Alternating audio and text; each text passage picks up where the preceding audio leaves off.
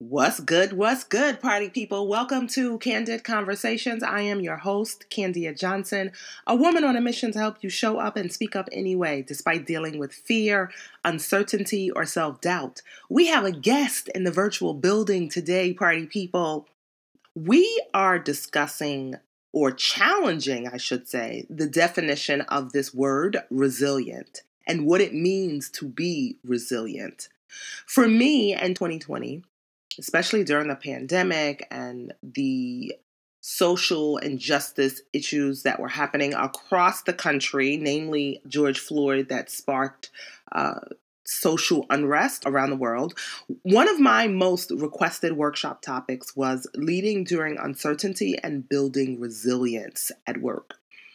And during that workshop, I often share a few of my personal stories, my personal storms, and how I have grown through them.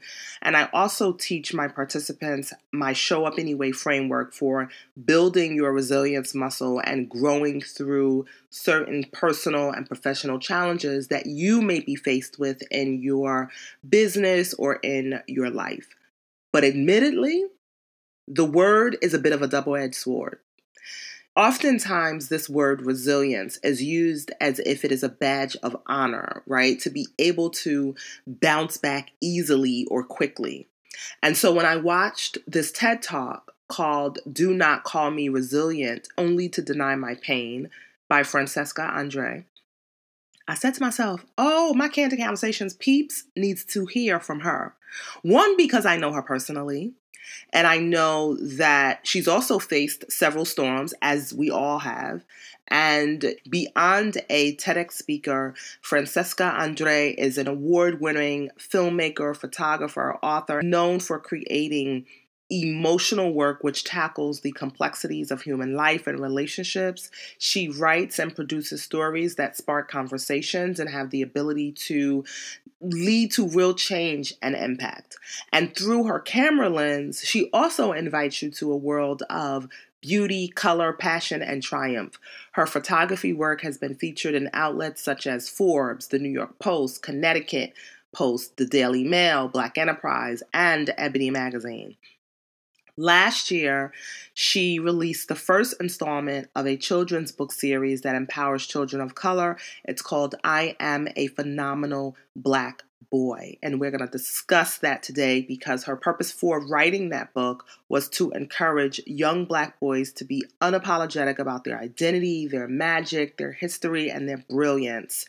And so listen, today, beyond shifting your perspective about what it means to be resilient, I'd also like to challenge you to recognize that some of the behaviors that you may have been shown as a child are possibly working against you right now and what you need to step into that next best version of yourself. Because Francesca and I, we also discuss some of the behaviors that we witnessed as children from our parents and our grandparents and our uncles and aunts. And we now realize that this has been something that we've had to unlearn so that we could step into that next best version of ourselves. So y'all listen and let me know what you think.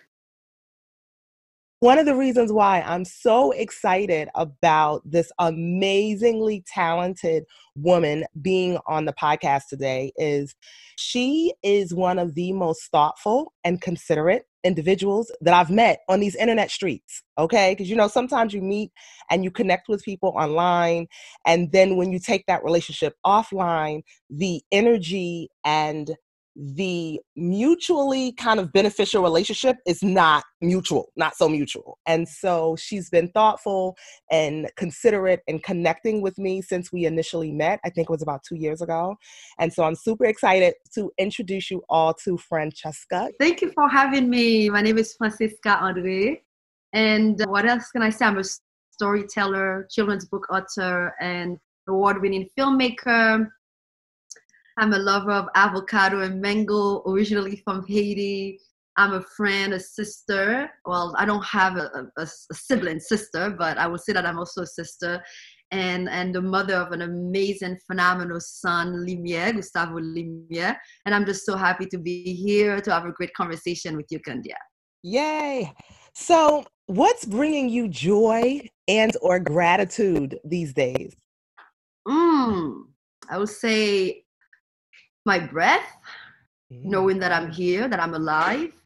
Especially the past couple of years, I've dealt with death. So many people that I know have also been dealing with loss. So when I show up and when I'm aware that I'm here, I'm very grateful. Sometimes I just get into being busy, so I'm not always that mindful. And gratitude, I'm very grateful for my son.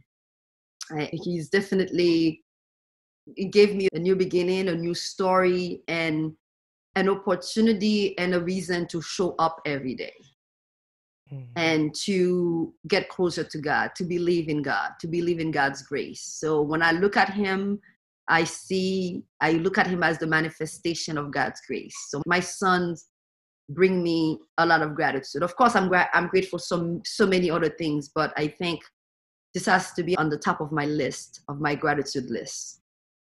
Amazing. That's so beautiful. So beautiful. So tell us about the work that you are most proud of.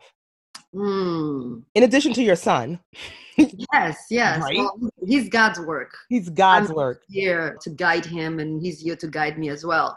What I'm most proud of, I really do like writing Phenomenal Black Boy. I don't know if this is, I can say that every phase of my life brings a different level of creativity. And if an idea comes, I just surrender to that idea. But it was in the middle of the pandemic. And it was really about choosing faith over fear, choosing being creative over complaining. So when I took all that energy of fear, anxiety with all the protests that were happening and seeing how Black people around the world were being treated and how that was affecting my spirit, my energy, and for me to tap into that and transform it into a book for young Black children, young Black boys, I think it shows we always have a choice. Even when there's fear, there's doubt, we can always choose the direction Mm. and shift the energy. So that's something that I look at it and I'm very proud because I know that it's making a difference. It's making an impact. So Right. I'm proud of most of my work. So that I don't go back and say, oh, I really wish I didn't do this. I really wish I didn't produce this. I don't get, because again, the idea comes and my mission and my job as a creative is to really be a vessel. So I try to detach myself once I'm done with that. Right. One of the most profound things that you've just said that really resonated with me is that in that moment last year, in the midst of the pandemic and the midst of the George Floyd murder, you made a choice, right? And I'm sure, because how old is your son again? So my son was 7 months at the time. He just turned 2. Right. And I'm telling you, just being in this country, it's not only America, what's happening all over. You see people just speaking up, and to see that there's this collective pain was very sad to see. And I'm like, how am I going to equip myself to raise him, to love himself, and to understand his worth when the world is depicting, was writing a different narrative. Right. Because, I mean, just making the choice at that moment for your son, who's now 2, but of course, we are seeing these instances happen, these unfortunate instances happening to grown men. I'm sure there's a fear that even exists for him at 2 throughout the years. And so you transform that into a book. You've also, I am in love with this TED Talk. Do not call me resilient, only to deny my pain. And first, I want us to discuss the definition of resilient, right? So when I looked it up, Merriam-Webster says resilience is about your ability to recover quickly or adjust easily. So it says resilience is an ability to recover or adjust easily to misfortune. And the word, I don't know about you, but for me, quickly and easily just doesn't sit right in my Very spirit. inhuman in a way. It's definitely dehumanizes a person's pain. And so for you, how do you define resilience?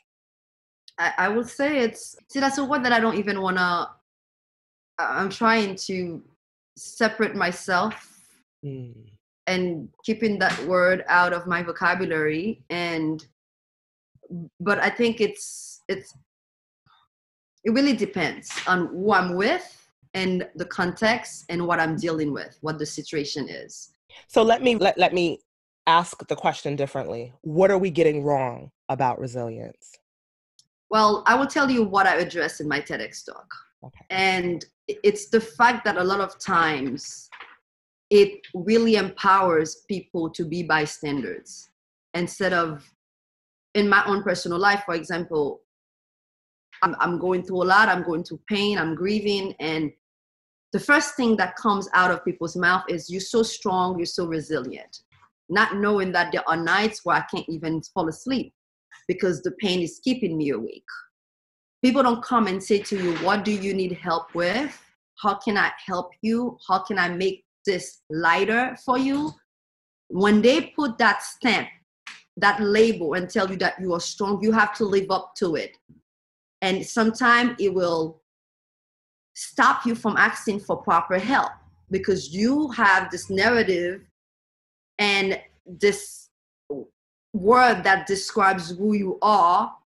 You don't even give yourself proper time to recover, proper time to heal, proper time to sit with whatever you're going through and be a human being. They don't put that label on all people. It seems like they tend to put it specifically on Black and brown folks. And that's the part that doesn't sit well with me. The part of me with my Haitian identity also doesn't like it, because I remember when the earthquake happened, and was the word, they're so resilient. That resilience did not empower outsiders and other people, other nations to really, and even the leaders of my country, to move things forward, to move the country forward, to make things better for the people. He did not do that. Resilience at times says that you can handle this. You can handle this. You can handle this. Therefore, you deal with it on your own. And resilient also, to me, stop people from seeing you. And when you become invisible to yourself, to others, to me, that's very dangerous. So that's so interesting. And several things that you just mentioned.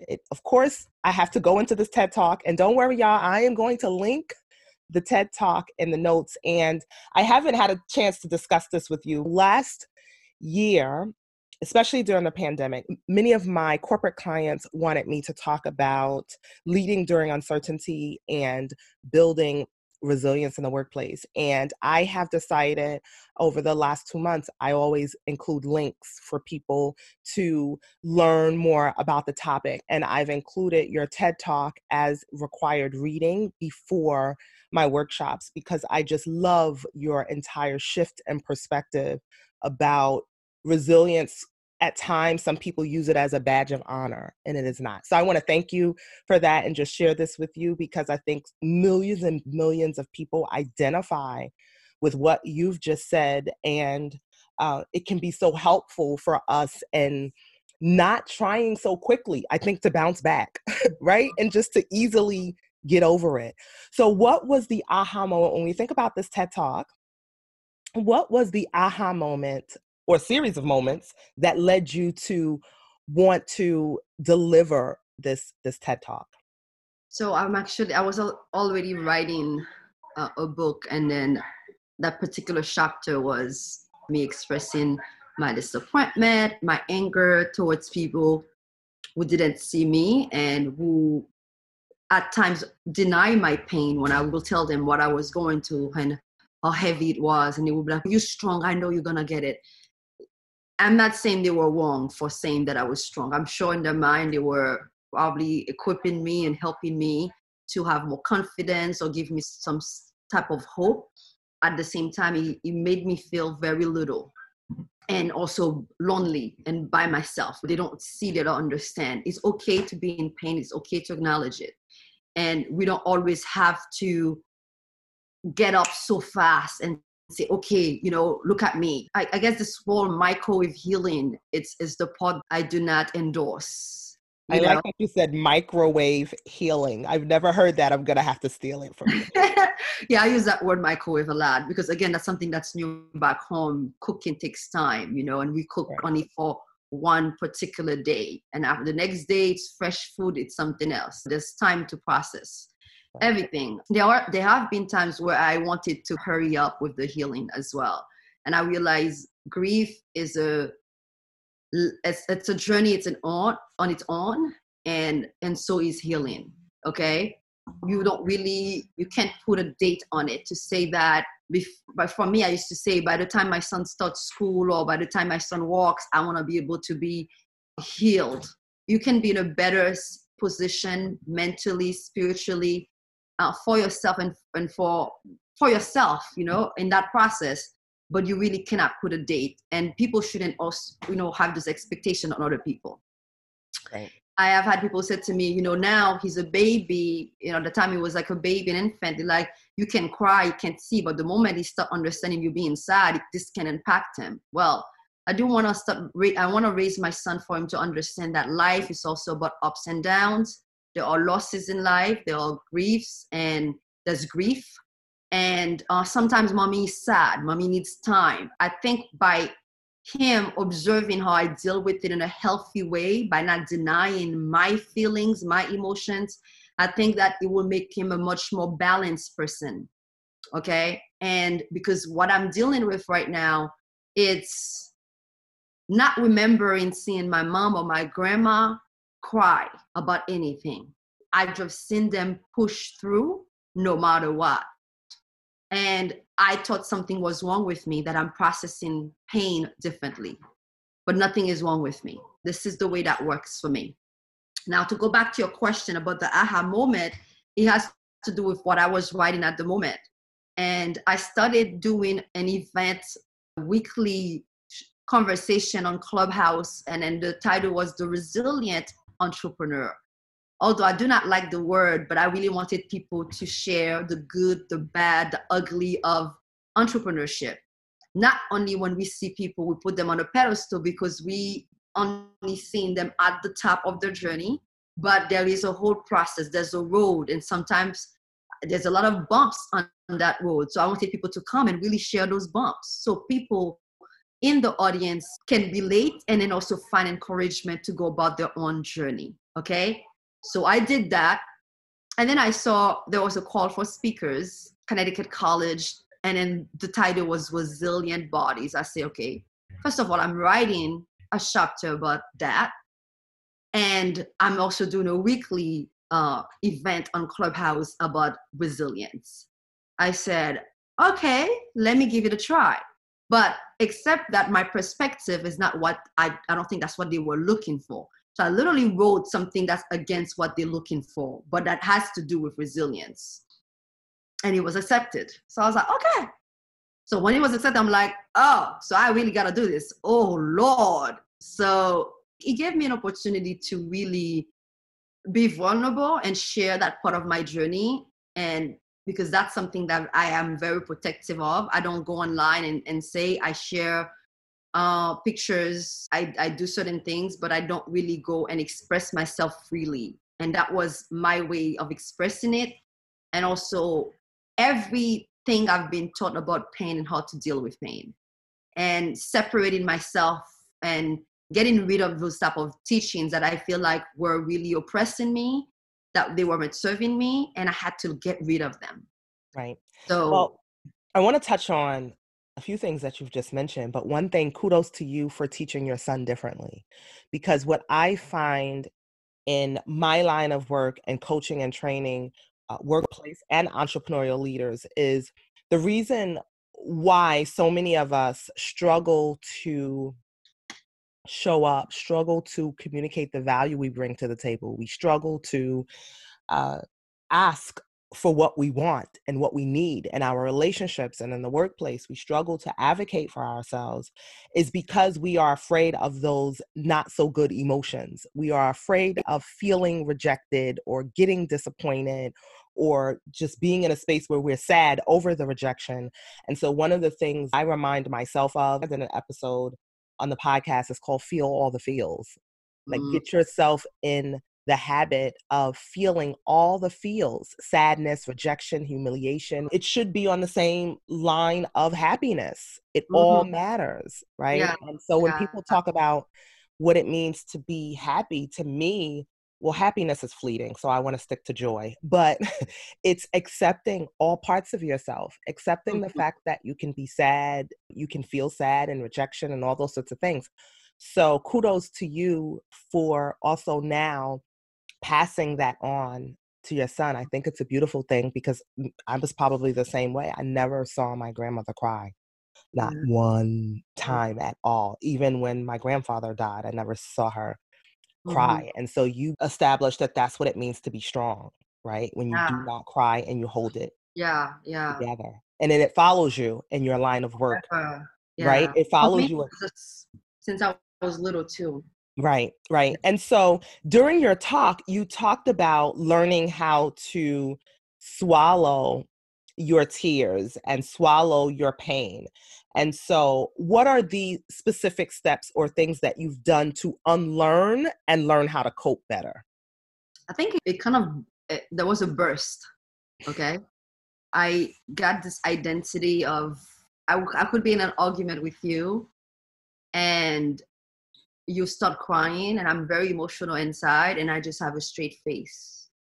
Remember, I had a roommate, a friend of mine, she's like, "You're such a hard-headed Scorpio. You just want to control the conversation. Look at you not crying." And that time I just burst. I was like, and then she ended up holding me, because that something she didn't know is they will, as a child, my uncle will, everybody, got the whooping back home in the Caribbean, in Haiti. So that's not a sad story per se, because it was normalized, right? So I'm not saying oh my gosh, I was abused or anything like that, but it was a part of the culture. Not saying that it was right, but anyway.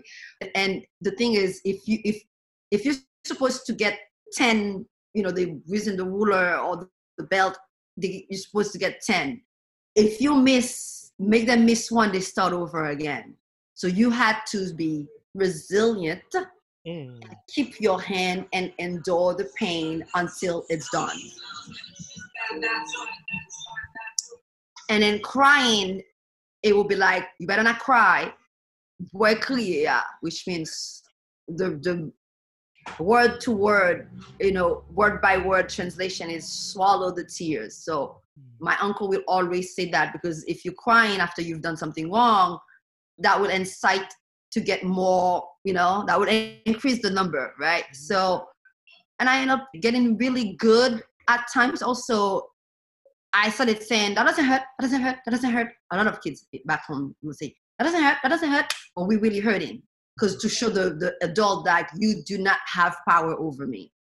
I took that to throughout my life. What comes to everything that hurt, like, that doesn't hurt, I'm good, I'm gonna show up.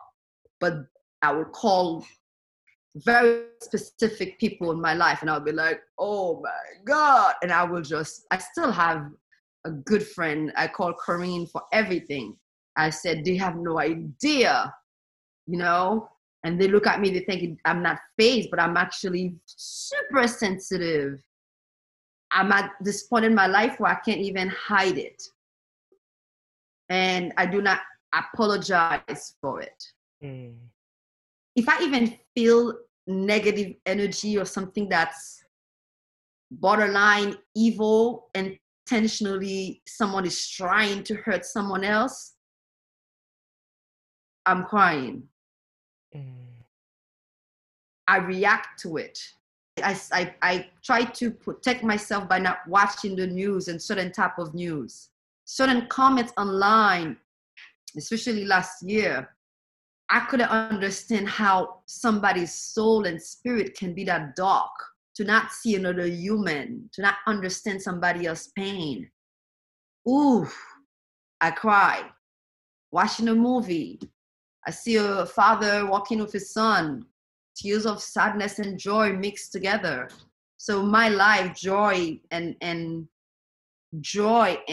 pain and sadness coexist. And I think that's kind of like what life has taught me lately. Right. I love that. So it's really, you're living by feel all the feels, no matter where you are. Feel all the feels. I love that. Feel all the feels. So what piece of advice, because we talked about this a bit before we actually hit record of the podcast, but what piece of advice would you give someone who is growing through a personal storm? And listen, y'all, I use growing through very intentionally. I believe we grow through things, even though they may not feel good, they may be very traumatic. I believe that we're growing through them. What piece of advice would you give someone who is growing through a personal storm right now, and they still have to show up in their business, in their workplace, for their families? What piece of advice would you give them? Time, to give yourself time. And it sounds cliche, it sounds simple, but it's so important. You know, for me, I will tell you the absence of a loved one. When you spend years loving someone, you can't expect to get over that and over in 1 year. And for you to become a guru in the matter of loss and grief and dealing with death, give yourself time. And that's one way you can show up for yourself.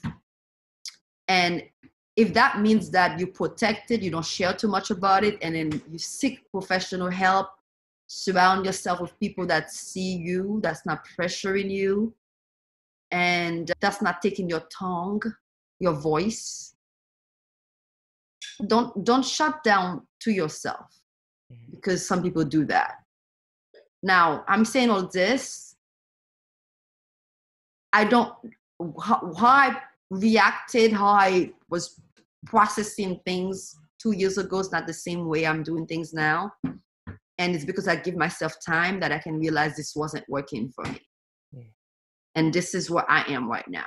So even all the activities that are keeping me sane and that brings temporary happiness, I'm still gonna allow myself enough grace until I understand, okay, this worked for you in 2021, but it's not working for you in 2022. There's a reason why you were jumping on so many projects. Sometimes only time can give you those answers. So you gotta give yourself time. As you grow through things, the growing through it will give you a different perspective on why you did certain things. I love that. I also, because I know you mentioned several activities, and yes, you have a new book that was recently published. You have the TED Talk. I know you're in talks to resume the show. If you can talk about it, you can talk about that. So I'm interested, though, because I have a lot of moms, single moms and moms and two-parent households. And I'm interested in you sharing how you juggle it all, because you're a committed, amazing mom. And then you're committed to also sharing your story so that it helps so many other people in many different ways, from visual, from your film work to books. And so how do you manage sharing yourself with the world while also, of course, being committed to your son? What's your time management hacks, I guess? Okay, so my film work has stopped. Film requires a lot of commitment and sacrifice, and the film industry is not kind to mothers and women and people of color, and it goes on, the list goes on. But for me to be on set for 16 hours, that's not something I can do right now. So I will continue creating visuals and telling stories, but different medium probably, until I'm in a position to really go back into filmmaking. So that's something that's not there. Photography, I don't do it during the week. So weekends, I book my clients on the weekends. So I don't do a client every weekend because I need time to reset, to recharge, and to be with my child. So once you write a book, you promote it the first couple months. After a while, you gotta sell by itself until you do more interviews. And then, so there's nothing to really juggle when it comes to those projects, because once they're done, they're done. But I would say this, I have a great support system. My mom, for example, now I said to her, 1 p.m. I have an interview that I'm doing, and she took care of feeding the baby prior so I can get ready. So that's helps me a lot with managing my time, and also a very flexible schedule. I know when to take my break so I can do certain things. The other things that I do is also, for example, I don't do my shows at 7 p.m. on Tuesday. And I'm going to start a new show that's going to be on Monday. It's not my favorite day to do anything because I want to make sure I get most of the work done. But now I know that Sunday has to be Sunday afternoon. I got to prepare myself for the week. So that gives me like an early start. It's also at 7 p.m. It doesn't last more than an hour. I would say that I'm really good at managing my time in that sense. Right. And it sounds like, too, that you, like me, I'm flexible. I don't like doing work on Mondays either, but I have a new workshop that I have slotted for on Mondays. And so that means I have to be a little bit more open to Sunday afternoons, like you, getting some things done and getting prepared. And so for me, I'm also not an evening person. So a 7 o'clock anything is usually out of the window for me. But lately I've had some 7 p.m. things I've had to do. And I've just learned to just be open and think outside of the typical 9 to 5 Monday through Friday thing. And I know one of the things I strive for. So Tony Jones, she's an affirmation musician. She always says, in one of her lyrics in her music is, your weekend shouldn't be a retreat from your weekdays. And so I just try to switch. Sometimes Saturday is going to be a Wednesday or a Tuesday. And that's okay. And so I often challenge myself with that. Yeah. Turning that into action every week. From my, and I'm okay with that. Yeah, I'm okay with that. So this has been amazing. How can we continue to support you as you show up in the world and your work and the things that you have going on right now? People can book a photography session with me. It will be a weekend on a weekend. He's an amazing photographer. I can't, when I start to publicize this, you'll see some of the photos, but she's amazing. But go ahead. Thank you. You can buy my book, I'm a Phenomenal Black Boy. You can go and watch the TEDx talk and leave a comment, share it with other people. So there are plenty of ways you can support me. You can, there are a lot of Haitian organizations are doing great work in Haiti. One way you can support me is by supporting them.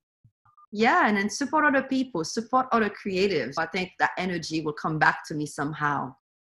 Yes, I love it. And don't you all worry. I am certainly going to include all of her links in the show notes. Thank you so much again for being on the Candid Conversations podcast. I will talk to you all. See you soon.